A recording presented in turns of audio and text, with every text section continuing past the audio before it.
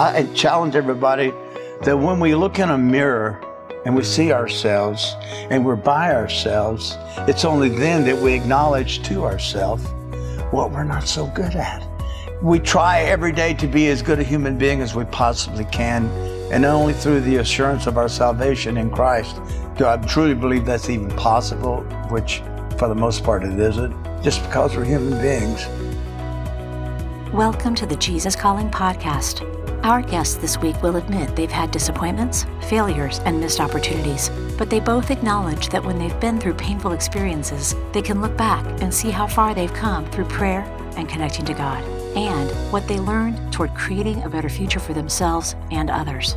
We're talking with Hall of Fame pro NFL football player and co-host of the NFL on Fox, Terry Bradshaw, plus author and founder of the nonprofit Broken Crowns Still Color, which helps people deal with trauma and abuse, Toni Collier. We'll start with Terry Bradshaw's story. My name's Terry Bradshaw, co-host show called Fox NFL Sunday. I played 14 years in the NFL for the Pittsburgh Steelers. I'm from Shreveport, Louisiana, raised there. My father was a welder. Mother's a housewife. Shreveport was where I grew up.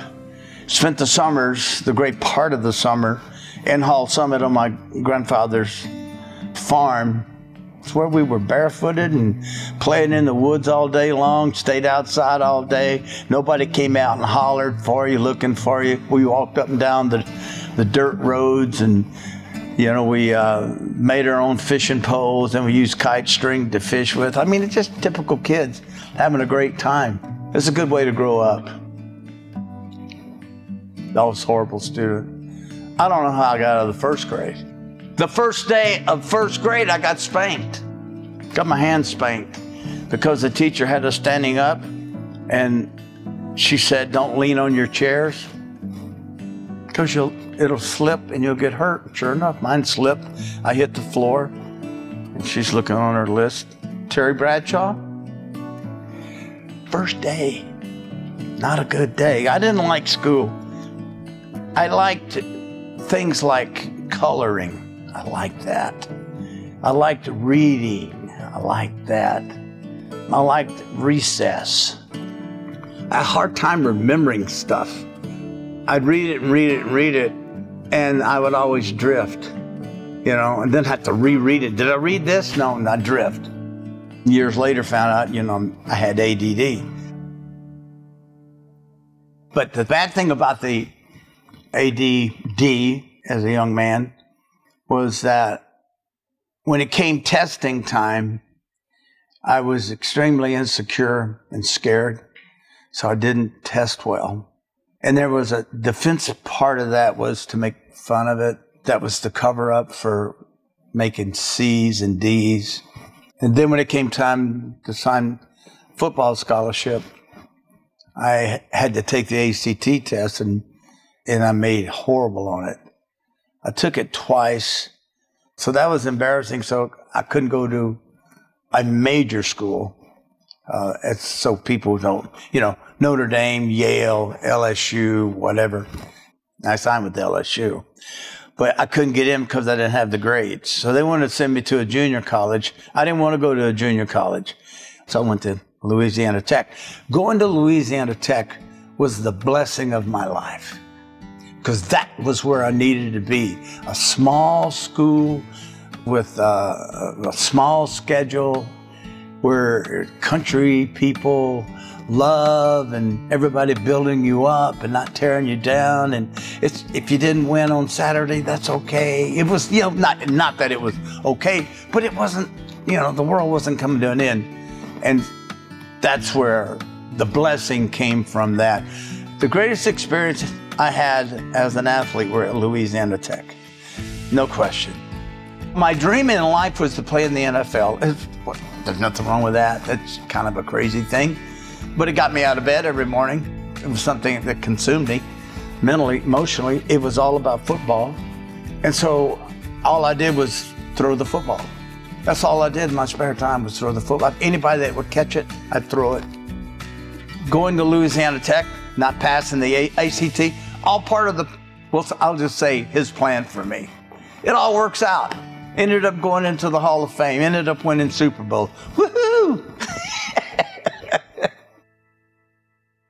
I remember the church that I got baptized in.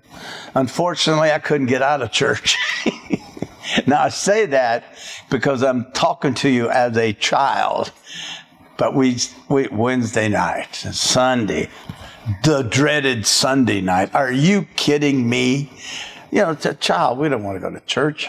You know, it messes up our play day.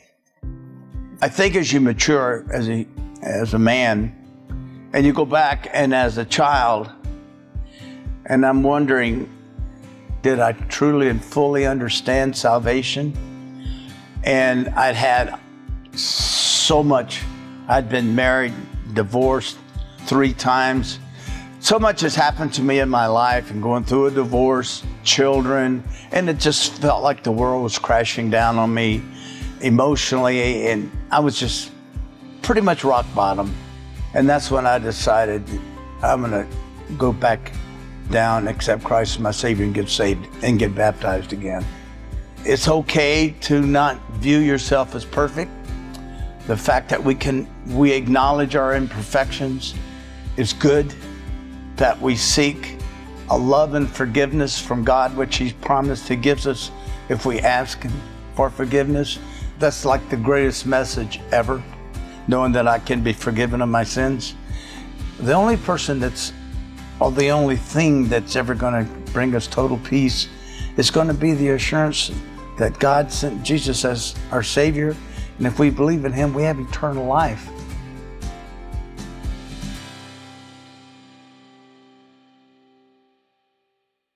I have had every kind of test my entire life for my health. My wife she was in radiology at Baylor in Grapevine. And we know all the doctors. She knows them.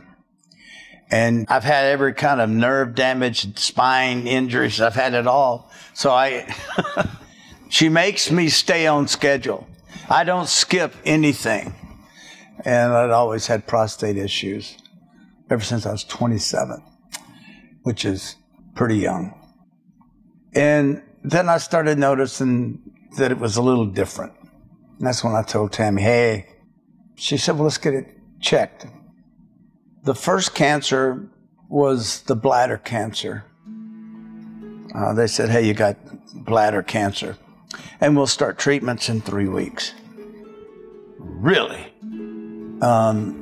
So we had to go to Yale 6 weeks, back and forth, back and forth.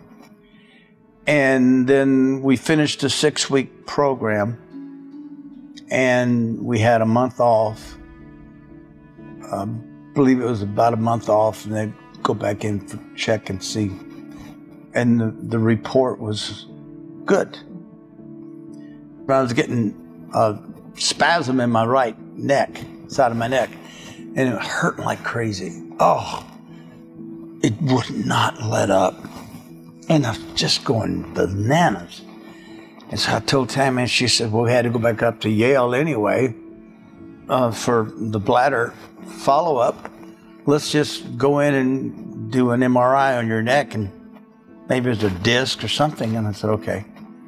We set up with the doctors, and they did an MRI, and they came out, and they said, well, you have a tumor in your neck, your throat. So I sent them on a biopsy. They went right to the lab with it and came back and said, you've got a rare form of skin cancer. It's called Merkel cell cancer. They go in, they cut the tumor out, and 20-something glands around it, emptied my throat, basically, and started radiation treatment. And that lasted, we lived in Houston for 6 weeks. Then we got diagnosed, and the cancer was gone. My wife it's because of her persistence I wouldn't have done an MRI. I'd have just kept putting ice on it, and that seemed to help. And then this thing would have been third stage. Instead of third stage, it would have been fourth stage, and heaven knows what would have happened. So I'm thankful for her for that, because I'd be probably a dead man, because I would not go to a doctor. No way. I hear people talk about miracles all the time. I'm not a big miracle guy, because miracles come at God's pace, not my pace. I don't like to wear God out. I'm a big, as I'm doing stuff, pray guy. I'm walking around, I just say, hey, Lord, this is a beautiful day, you know. And then you know what I discovered the other day? It's okay to argue with God. Man, that's been like a relief. So I'm so thankful that prayer's real, prayer's powerful. I believe in it. I've seen the miracles from prayer. This is a prayer for April 2nd from Jesus Listens. Dear Lord Jesus, help me to trust you and not to be afraid. Whenever I start to feel afraid, I need to affirm my trust in you, praying, I trust you, Jesus.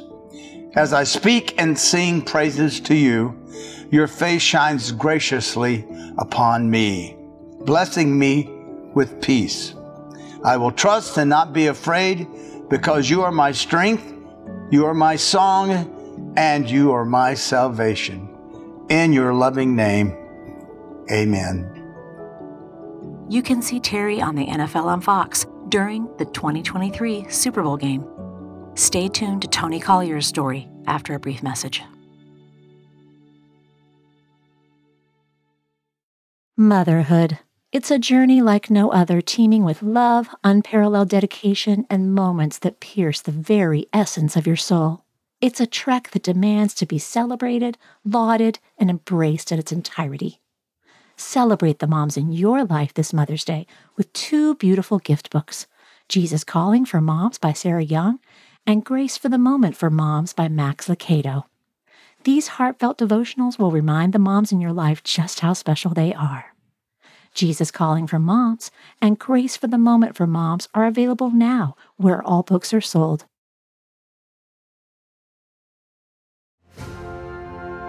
During times of transition and unknown next steps, it's more important than ever to cling to the promises of God and to tune your ear to what Jesus has to say. Jesus Calling for Graduates is an encouraging compilation of 150 devotions from Sarah Young's brand. Grads will find topics such as discerning God's will, self-worth, trust, support, and much more. Jesus Calling for Graduates is perfect for both high school and college graduates as they embark on the next chapter. Look for a special custom edition of Jesus Calling for Graduates, available exclusively at faithgateway.com.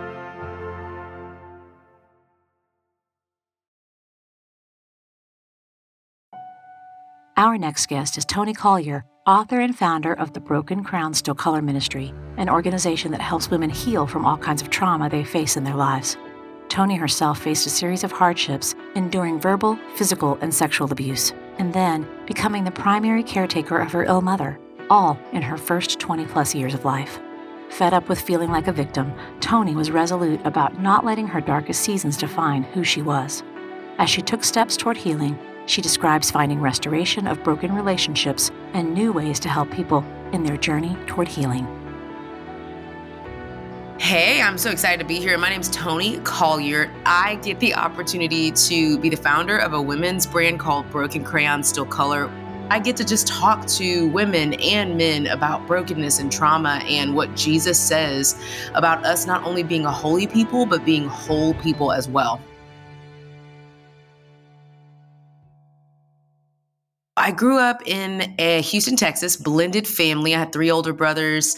And I remember when I first entered into counseling and told my counselor my story about being, an 8-year-old little girl and taking my mom to doctor's appointments when I was 12 and 13 through a hardship license and filling out her little medical forms and putting the pills in the correct boxes for days. And she introduced this phrase to me called parentification. So being a parentified child, it's essentially when we miss the natural progression of your parents taking care of you as a child. Then around late 40s, 50s, you kind of start to take care of your parents. Well, that happened to me at 8 years old. And so a lot of the awe and the wonder of my childhood was stolen from me because of darkness, because of illness and disease, not necessarily because my mom wanted that on purpose, but because she just wasn't capable to provide nurturing and care. Unfortunately, my dad had to go into full overdrive when it came to work. And so he was present, but not physically present. And that left me really vulnerable to some things. I was sexually abused and manipulated by family members when I was young. I grew up way too fast, thought I was like a little adult at 13. It just kind of opened up this unprotected state from the enemy just to come in and steal so much of my childhood and the light that God was really trying to put in it. You know, what's interesting about having a really dark childhood is that sometimes we feel like we can escape the darkness by just going into new situations, new relationships. I thought college would radically change my life because I was moving away from home, the space where darkness lived and entered into my story. But the truth is we leak and, you take you with you. And so everything that you've been through, when it's not unhealed, when it is not tended to, it follows you everywhere. And so I had a really verbally abusive dad growing up. But what that meant as a 19-year-old was when I got into a relationship, I was attracted to, consciously or subconsciously, to the same traits that my father had. These controlling men, these very aggressive men. I thought it was okay to be called specific names and, to not be really loved and nurtured and cared for because I was so used to harsh words. So that followed into my story, and I ended up getting engaged at 19 and moving from Texas with a guy that I had been dating for like 3 months, which was even worse. And I mean, we're talking doors ripped off the hinges and holes punched in the walls and just a really hard and aggressive situation. And so ended up coming to Georgia, ended up having a daughter in that marriage. And she was the real catalyst to me seeking safety and more, tenderness. And so I ended up getting a divorce. I saw fear in her eyes for the first time, transitioned out. I talk about this moment that I have at the bottom of the stairs, and I'm curled up in a ball and I'm just shaking and I'm crying and I'm just like, please God, like take the pain away. And this is like at the beginning of my healing journey. This is like, I'm like diving in and I'm like, Lord, like, please, like, why does it have to be so hard? Why does my life have to be so hard? And I joke now all the time. I'm like, Lord, I don't need any more testimonies. Okay. Like, let it go. I don't need any more testimonies. Just let me live a normal life here. Okay. But it was in those moments when my prayer life outside of the darkness was cultivated. In my pleading, I got so close to God because it was all that I had, that it informed when I had everything. When I had the house and the new marriage and the brand new baby and all the happiness, I was still wonderfully tainted by the pleading seasons. I remember them. What I love so much about this redemption part of my story with my dad is I remember sitting him down in IHOP and I was going through my divorce and he was so angry and he kept yelling and he was like, you need to move back to Texas, get out of Georgia, come get your daughter. I'm like, I just don't feel like God's calling me there. And I remember the moment where it kind of like clicked to me as my dad is like yelling and screaming. I'm like, I have been accepting this my entire life. This is where it started. It was almost like God illuminated the origin of my acceptance of toxicity and abuse. And I remember telling my dad, I said, I just want you to know that I think that the way you treat me and talk to me is one of the reasons why I ended up in this really toxic marriage, thinking that I deserved this, that I wasn't worthy of kind words and love. And it's like it clicked for him. He was like, I don't want this for my daughter anymore. And I don't want to be the reason that she continues to be with men that are really aggressive and abusive in ways. I remember my dad hugging me in our living room for the first time, saying that he loved me and praying over me for the first time. And that started this really, really beautiful journey of him and I saying, the first half of our relationship in our life may not have been the best, but if we really do believe that God is a redeemer, then we also believe that he can redeem relationships. He can redeem the time that was lost in relationships. And I know that's not everyone's story, and it wasn't my story for the first 25 years of my life, but I'm really grateful and indebted to God that in this lifetime, while I'm on this earth, I get to have a dad that admires me, I'm getting teary a little bit here, but that admires me, that's proud of me. I longed for those words for 25 years, and to hear them now, it makes me so grateful, so grateful.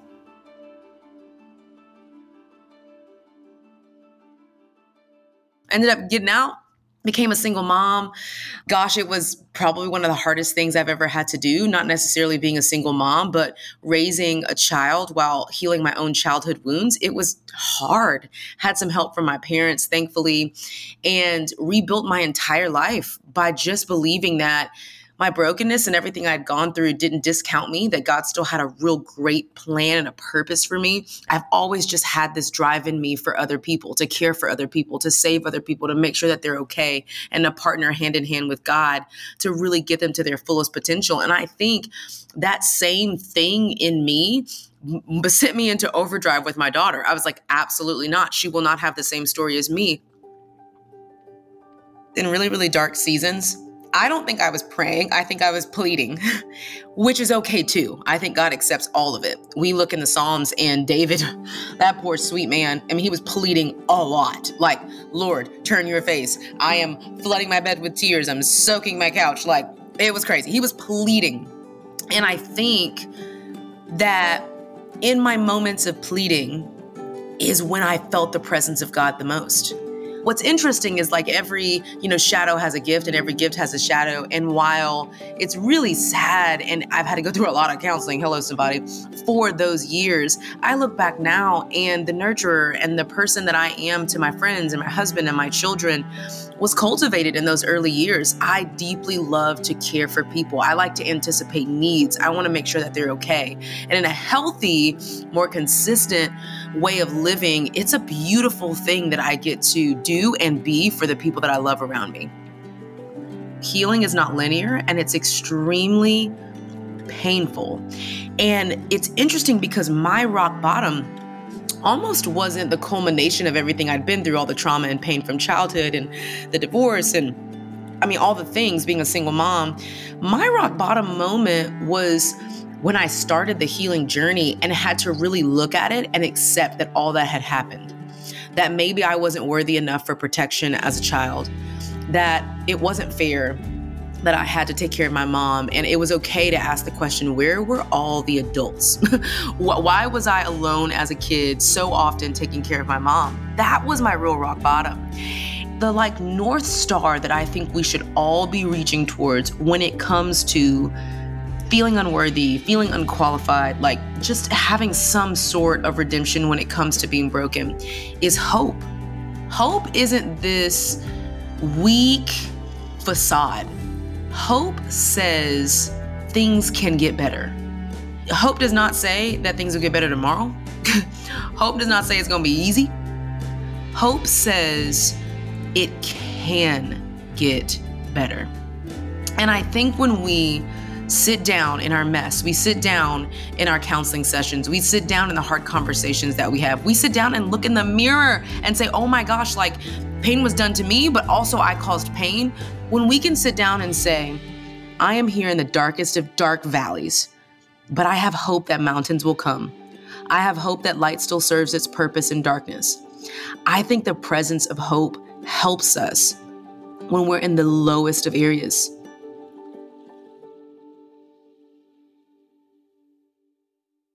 I think what's been the most helpful for me in this season is just accepting, believing in the good moments and the bad moments that He is Emmanuel, God with us. The witness of God, I think, spares us from despair. It's the witness.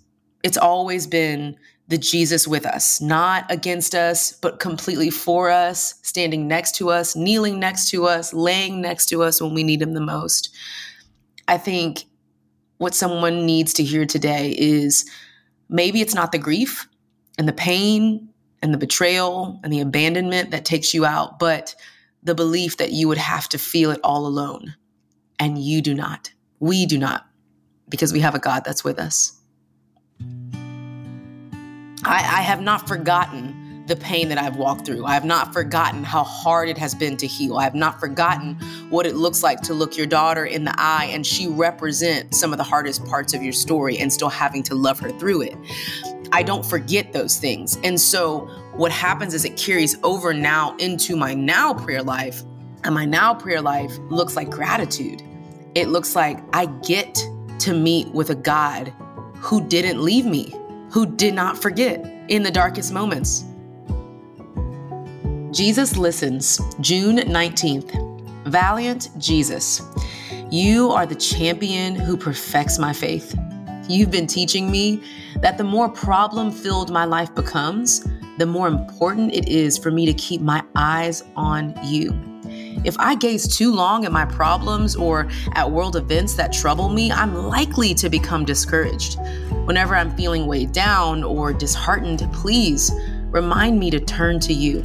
I'm grateful that you are continually with me and you always hear my prayers. Instead of just letting my thoughts run freely, I want to keep directing them to you. This gives traction to my thinking and draws me nearer to you. Lord, I praise you for your unfailing love that surrounds those who trust in you. I trust you, Jesus. In your invincible name, amen. You can find Toni's new book, Brave Enough to Be Broken, at your favorite retailer.